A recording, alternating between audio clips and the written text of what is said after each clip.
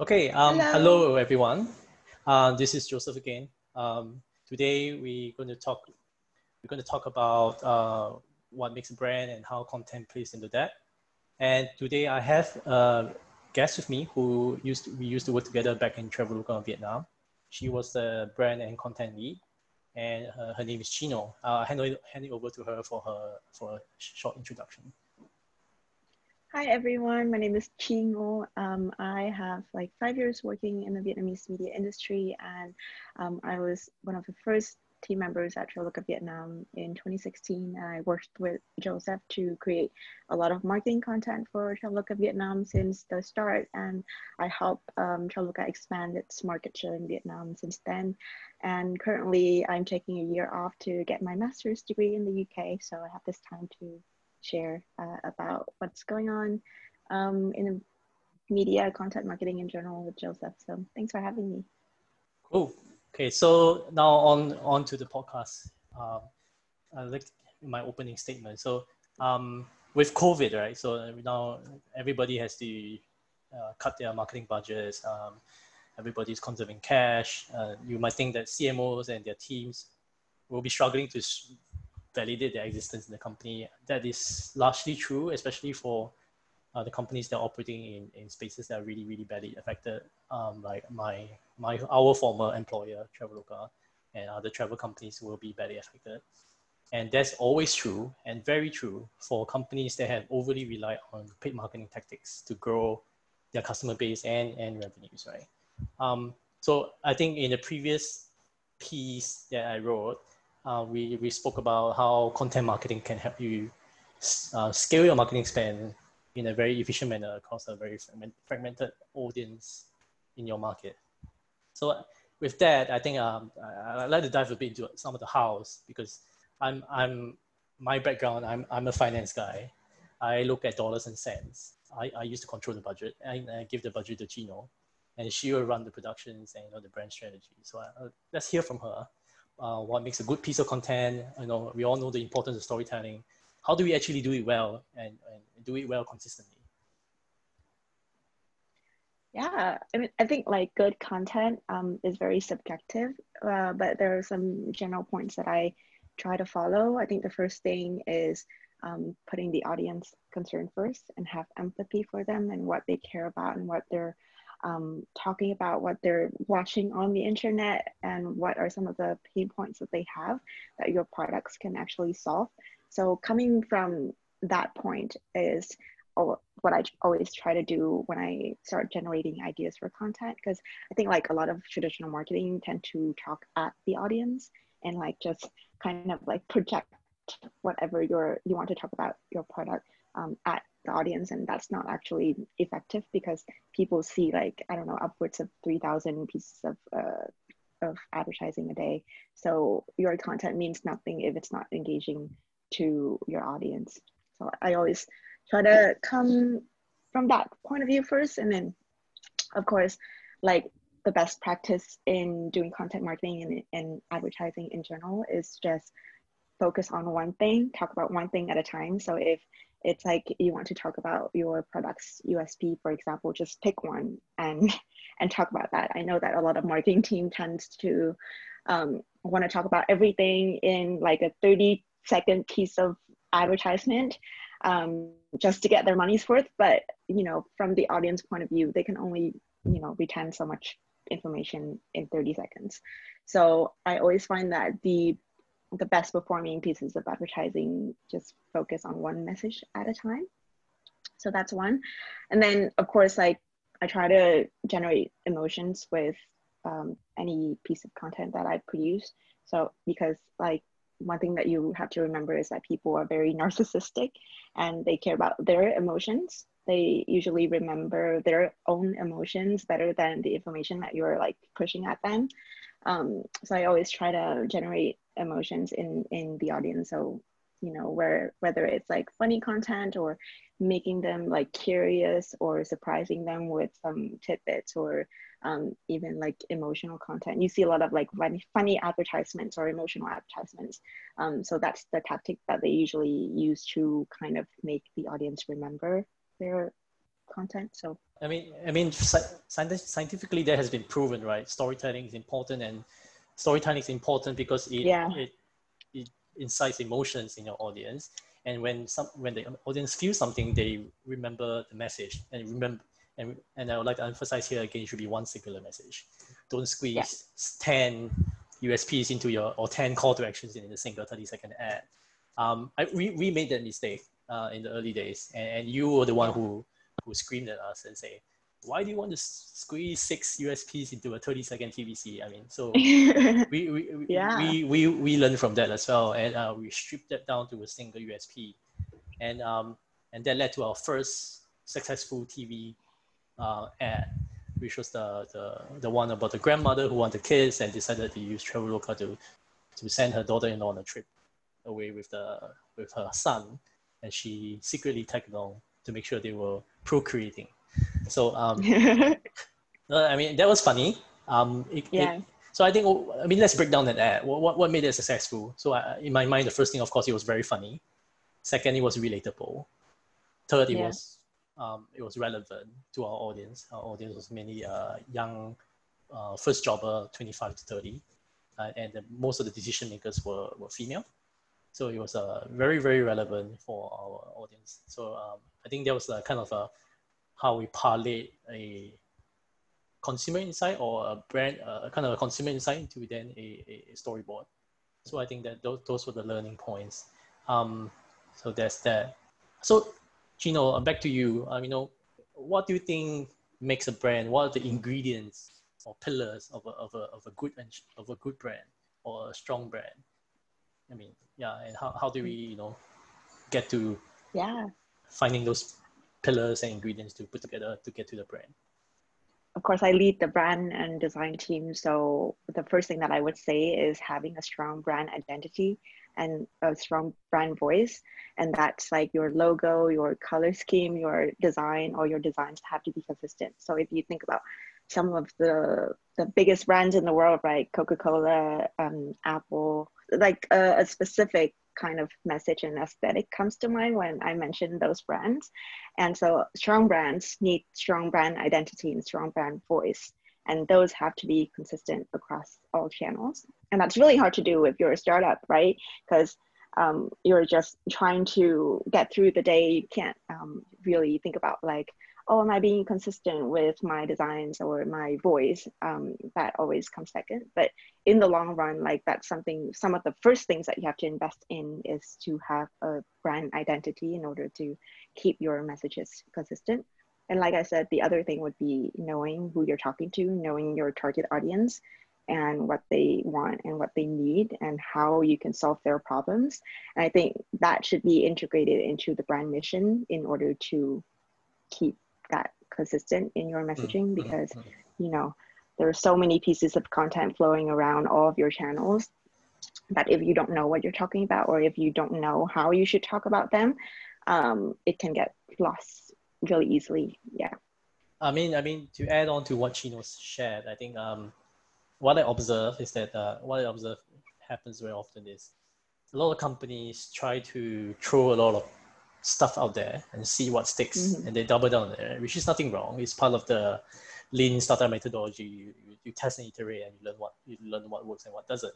But for brand, I think this is something that you really need to get right early on in your journey, because if you get it wrong too many times, people start to strike you off, and people start to get annoyed by you and ignore you. That's the worst place you can ever get to. I mean, look at the telecom companies. they are the perfect example of getting brand voice wrong, right? And trying very hard to salvage it. So they kind of at the point of no return. So you don't want to get it wrong too many times early on in the journey till you get there. So back to how you build a brand. Gino mentioned a few points: understanding your audience, right? Having a brand voice, having a brand identity. So how do you go about crafting your brand voice and brand identity? Then, what are the kind of steps or the formula? So again, I'm a finance guy. 1 + 1 = 2. I think you have to again come from your mission and your target audience. So if we're talking about a young brand like Traveloka, we're talking to people who are very young, who are passionate about traveling, about, exploring the world, and there's a lot of uncertainties that comes with that. I mean, just look at COVID and how hard it is to travel nowadays, and what are, a lot of misinformation is going out there. So we want to be the trusted partner that people can rely on when they travel, right? Because that's like the most important thing when people travel and explore the world, is to just minimize the risk as much as possible.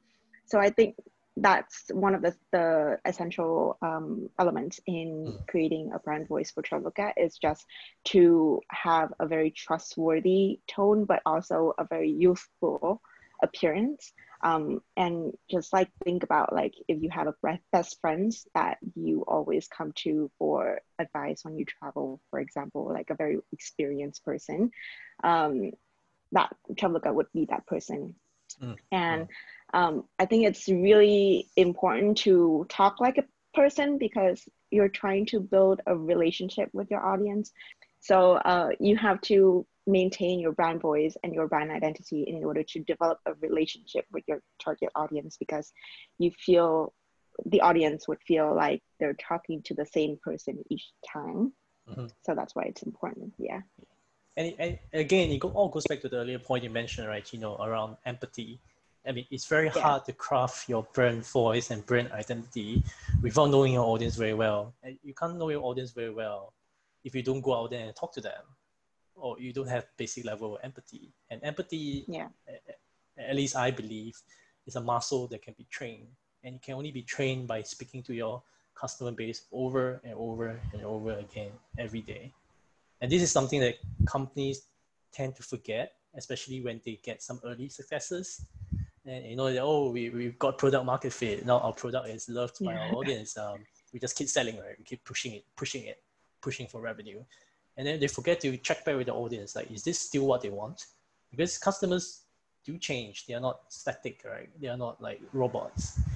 Environment change, they go through different life stages, their expectations change, and you need to evolve with your customer.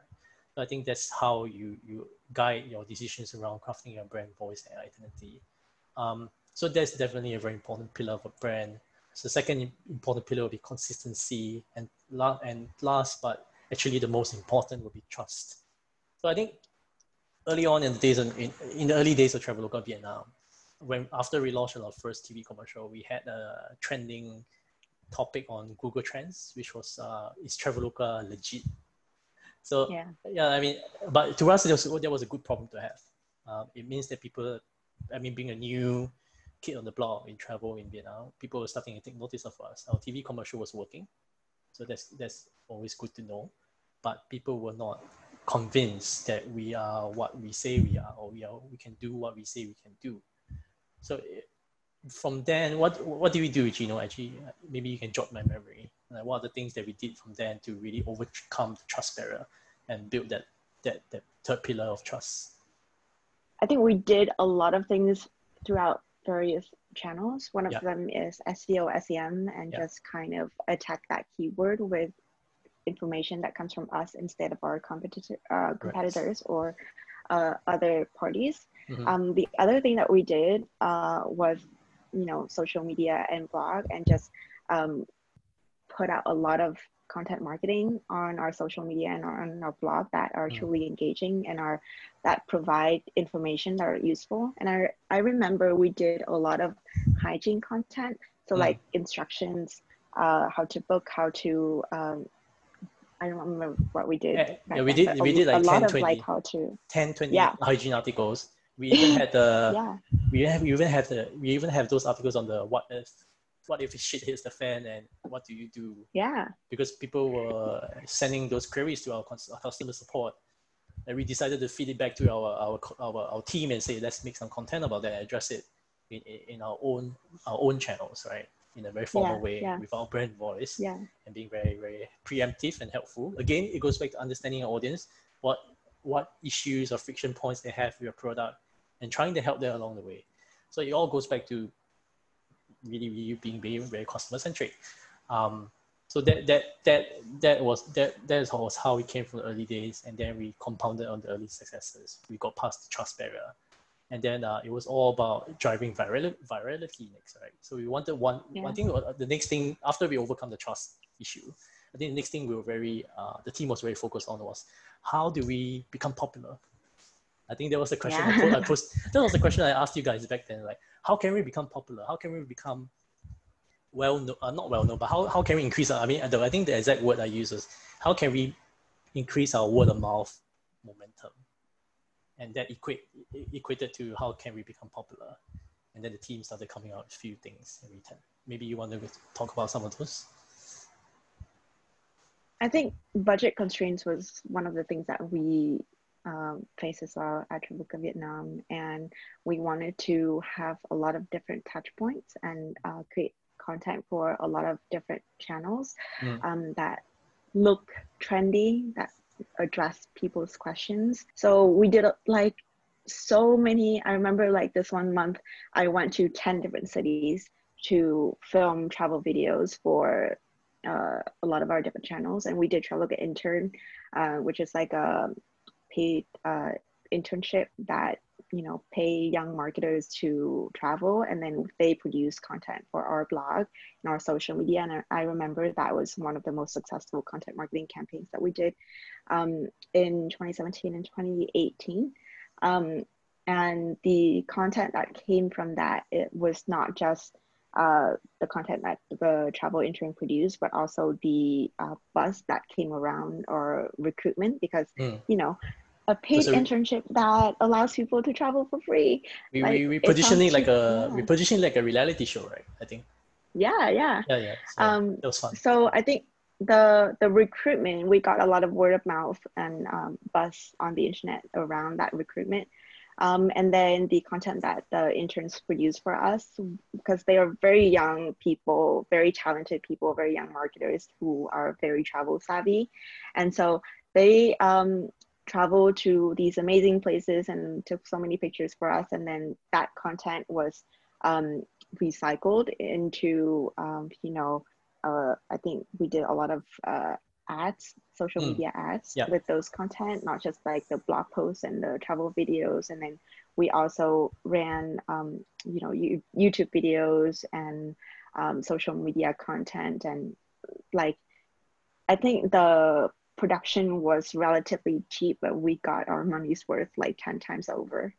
Yeah, and I'll be the happiest person because as the country marketing lead, I was the gatekeeper of the budget, and we had a much smaller budget compared to our peers in HQ in Indonesia. So we had to make the best of what we have all the time. And but that also has its good points. We were forced to be very resourceful in a lot of areas. So back to the Travelocare intern program, I think at least from my perspective, what made that really successful was, again, back to your point, we didn't talk at the audience. We became a peer, right? We went down to where they were. We talked with them. It was a co-curation, because the Travelocare interns were the ideal persona of our customers. Yeah. So that's how we actually picked the interns, right? Those people will most likely be very representative of our average customer. And they were the ones creating content for themselves. Basically, we give them resources, we give them support, we give them a video production crew that tag along with them to produce content they want to see.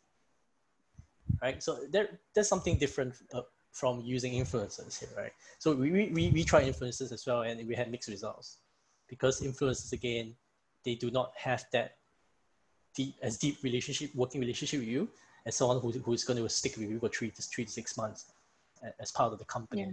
So I think that's how it evolved from our early experiments. Again, it's really testing a lot of things, learning why some things would work and some things that don't work, and really then compounding those learnings into your next experiment, and those things add together. So that was that.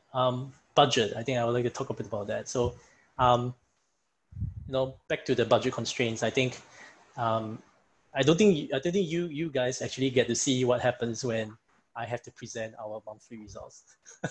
So maybe I can get a bit of perspective now. So there were a few times I was questioned by very, very senior leadership back in HQ around why we are spending, 10K here, 10K there on things that don't seem to scale.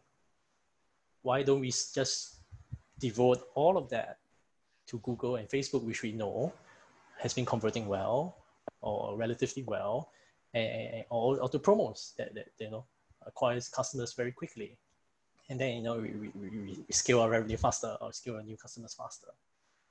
And back then in my mind I was thinking the money tab, for paid ads is never going to be there forever. We need to seed and grow something today for the future, and content is the answer. Although back then I didn't know what form the content will take. We were still iterating. So my answer back then, I didn't have a strong answer yet, but I had to give confidence to the senior leadership so that we can continue, my team, you guys, can continue experimenting without being harassed by these people, right? So that was because my main job then, be the shield for the team, take the hit, right? So I just sat there and answered, well, these are all experiments, you're right, and we don't really have strong measurement methodologies for those compared to Google and Facebook, which you can clearly see from the attribution. But if you want to know whether they are effective or not, I can turn them off the next month and you see how much we drop. And they're still there smiling. And then they didn't have an answer. And so we got to do it for the next 6 months. So again, but back then the answer I gave was actually not entirely a lie. So if you read some literature out there, the fact that Google and Facebook is so easily measurable is the reason why a lot of marketing dollars are sucked into them. And actually the channels that sometimes give very good return over ad spend are those channels that cannot be measured. That's why, it's common sense, right? If the supply demand thing, less people use it, and it's cheaper, there's less competition, you have a higher chance of getting your voice out there. So I think that there was some truth to what I said back then, even though I say it on the spur of the moment. Maybe Chino has something to say. Yeah, one thing that I want to add though is content absolutely scale. If you do it well, you can milk one trip forever. So one production, for example, one production. You can milk it forever. So if I went on like a 4-day trip with Travelbook Intern, I would get like about 100 gigs of photos, videos, notes, whatever, that I can just recycle over and over. Like by the time that I left, I remember in 2019, there were pieces of content from Travelbook Intern in 2017 that I had been recycling over and over for so many different channels, like for our Instagram ads, for our Facebook ads, for our Google ads. I think content absolutely scale at just that nobody measures them. Nobody measures the operational numbers. How many pieces of content get created? How many pieces of content get created per head count in the content team efficiency? What's the average cost of each piece of content, or what's the average cost of each unique ad? Nobody measures that. People measure, what do people measure? People measure what are the new customers, what are the cost of per new customer. And they focus blindly on that, right? And they say, if I can only spend maximum of 30,000 through this content channel, I can't scale. So that's how they think about it, which is very flawed if I think about it again on hindsight. Again, that was validated when even today, Acid's video on Dalat still gets comments on Facebook. I'm pleasantly surprised. Like content that's created in 2017, today, still relevant, still incites emotions, still excites people to go to Dalat. People comment on them and say, especially travel content. They don't, they don't it's inspire. Evergreen, right? It's evergreen. It's evergreen. So I think the key thing we want to learn today is producing evergreen content. I think like social media, Facebook, Instagram, the content that are produced for those channels are so short-lived. Like you post something like, and then 24 hours, everybody's talking about a different thing. Mm-hmm. But if you produce really quality content, then you can post it on YouTube, and then you can share it on, you know, your landing page or website or whatever. Like a lot of our hygiene content are posted on YouTube and then like linked into our Traveloka website. Like those content are going to live forever and are going to be useful forever, or until you update the next version of your app. But like travel content don't really expire. And so I think it's absolutely worth it to create quality content from the start. I think you have a great example of something else that's evergreen. It was a movie, but it was an ad. It was a 90-minute ad. You know? Yeah. Why don't you talk about that? Yeah. Oh, I always love telling people about this, because this is like the most successful advertisement in the world, because it's 90-minute long, captivated audience that pay to go see it. And it's like an absolute advertisement for like one of the biggest brands in the world, and it's the Lego movie. And they've made like 4 or 5 of those already, like Lego Batman movie. I think you and I are both fans of those movies, right? And I think it's hilarious that people are paying like good money to go see this 90-minute advertisement. But I think it's the best example of like content marketing done well, right? Because those are really good story, and it can be like, that movie can be boiled down to just one single message, is that Legos help your children cultivate their imagination, right?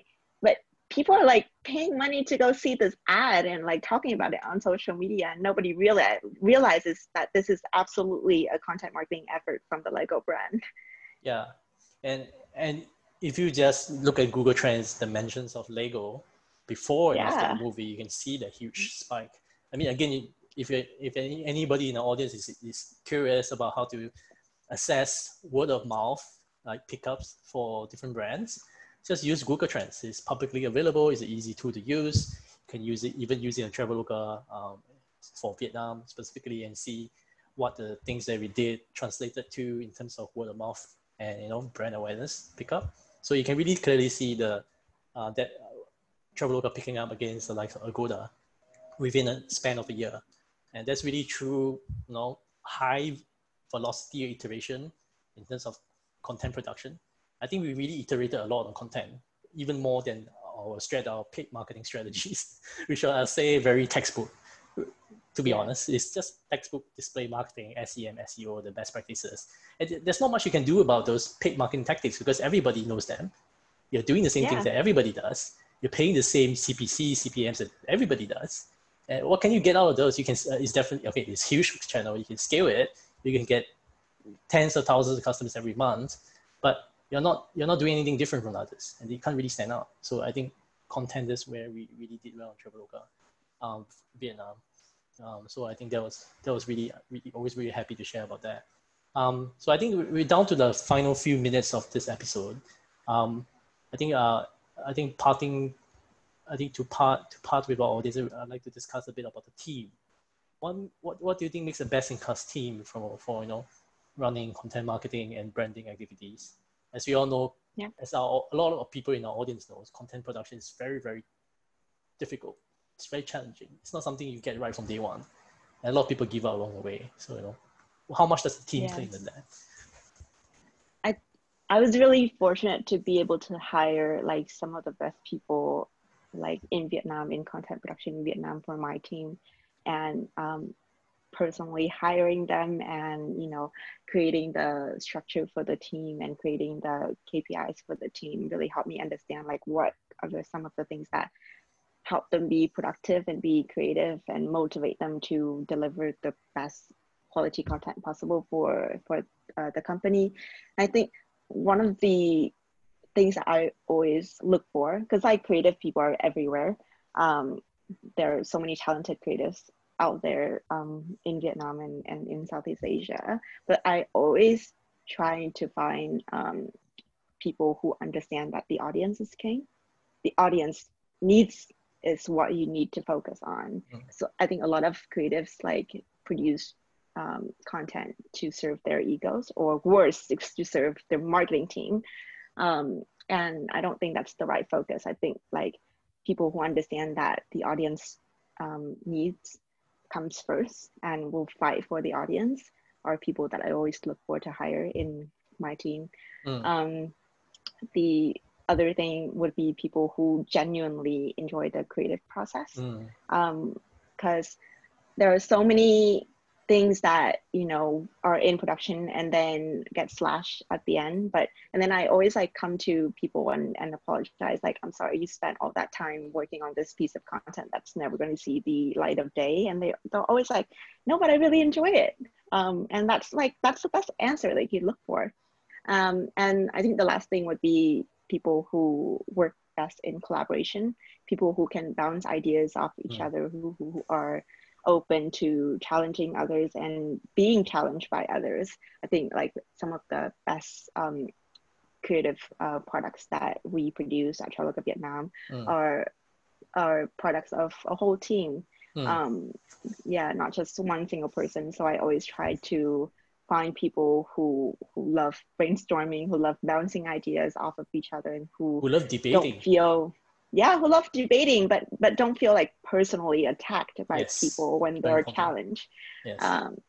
So I think like those three things that I look for in creatives help me create, like, you know, I think the best team that I've ever worked with.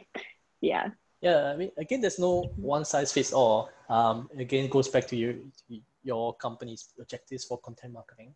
But if your objectives are the same as what ours were, which is to build a brand, and the outcomes of having a strong brand being higher brand awareness will lead to uplifts in, you know, click-through rates for your paid ads. So your paid ads become more efficient.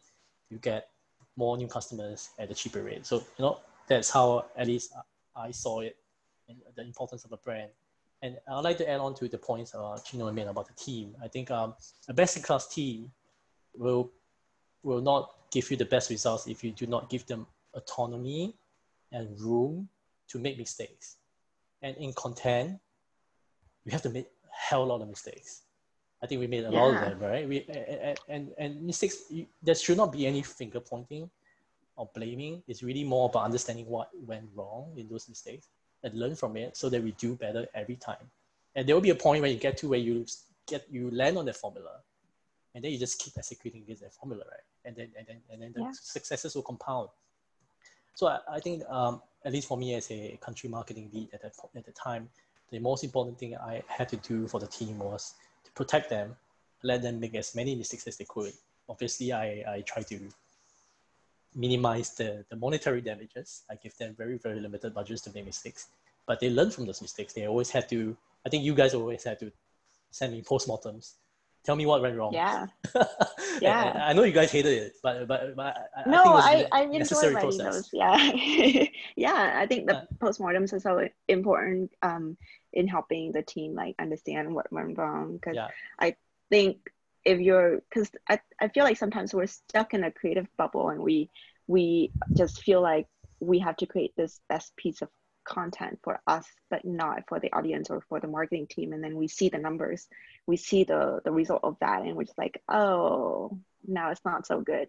So I think it's a good learning experience, and it helps us see the big picture from the marketing point of view as well. And I think before we end off, I think the final point is, which I know found like C-level like founders or struggle with. How do you measure? How do you assess the performance of your content team? Should you assess them by the number of content they're able to produce? Do you assess them by the number of views they're able to bring in? You know, I mean, I think we've gone over this a few times when we were working together. What was the performance appraisal framework that we then ended up with? I think it's a wrong approach to kind of put the numbers on the content team, on the design team, if that makes sense, because I don't think it's fully their responsibilities to handle those numbers. And sometimes it's like content can only do so much, but so many other things like distribution channels and marketing budget constraints affect the numbers that come out of each piece of content. So I think like I have so many debates about performance appraisals for my team surrounding those numbers, because everybody think that numbers are objectives and we should absolutely rely on those numbers to evaluate a piece of content. But I think that's the wrong approach. And like I said, a piece of content can be recycled over and over. If it's good, it can be used forever. So I think like numbers can only cover like this small time frame that doesn't mean anything in the long run. So I think like one of the best things that we came up with was coming back to the brief. So coming back to the goals that you stated, I always appreciate that you write really detailed brief that communicates to us what we have to do in terms of creatives. And I always evaluate campaigns based on what the objectives that we set out at the start, and personal involvements of everybody, what they did for that campaign, and how they worked together to achieve the objectives stated in that brief is the first thing, probably the most important thing.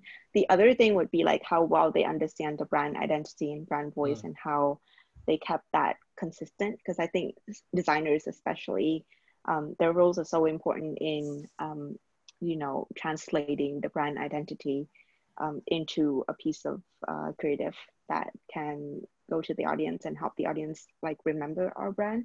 So I think that too, but most of this is so qualitative that there's no right way or wrong way to evaluate.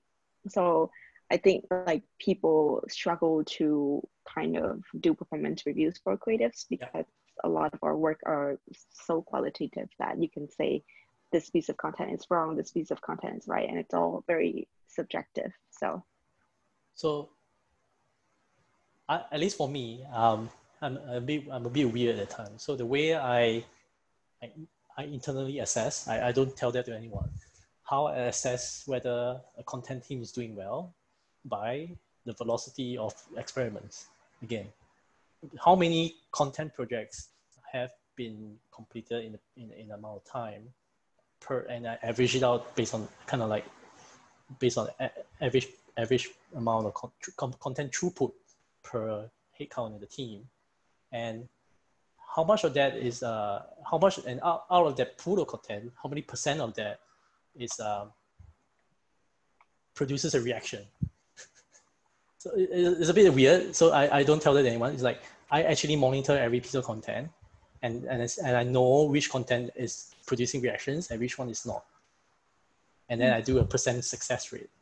And over time, that success rate actually increases. That means the content team is doing well. Okay, yeah. But it's a team level.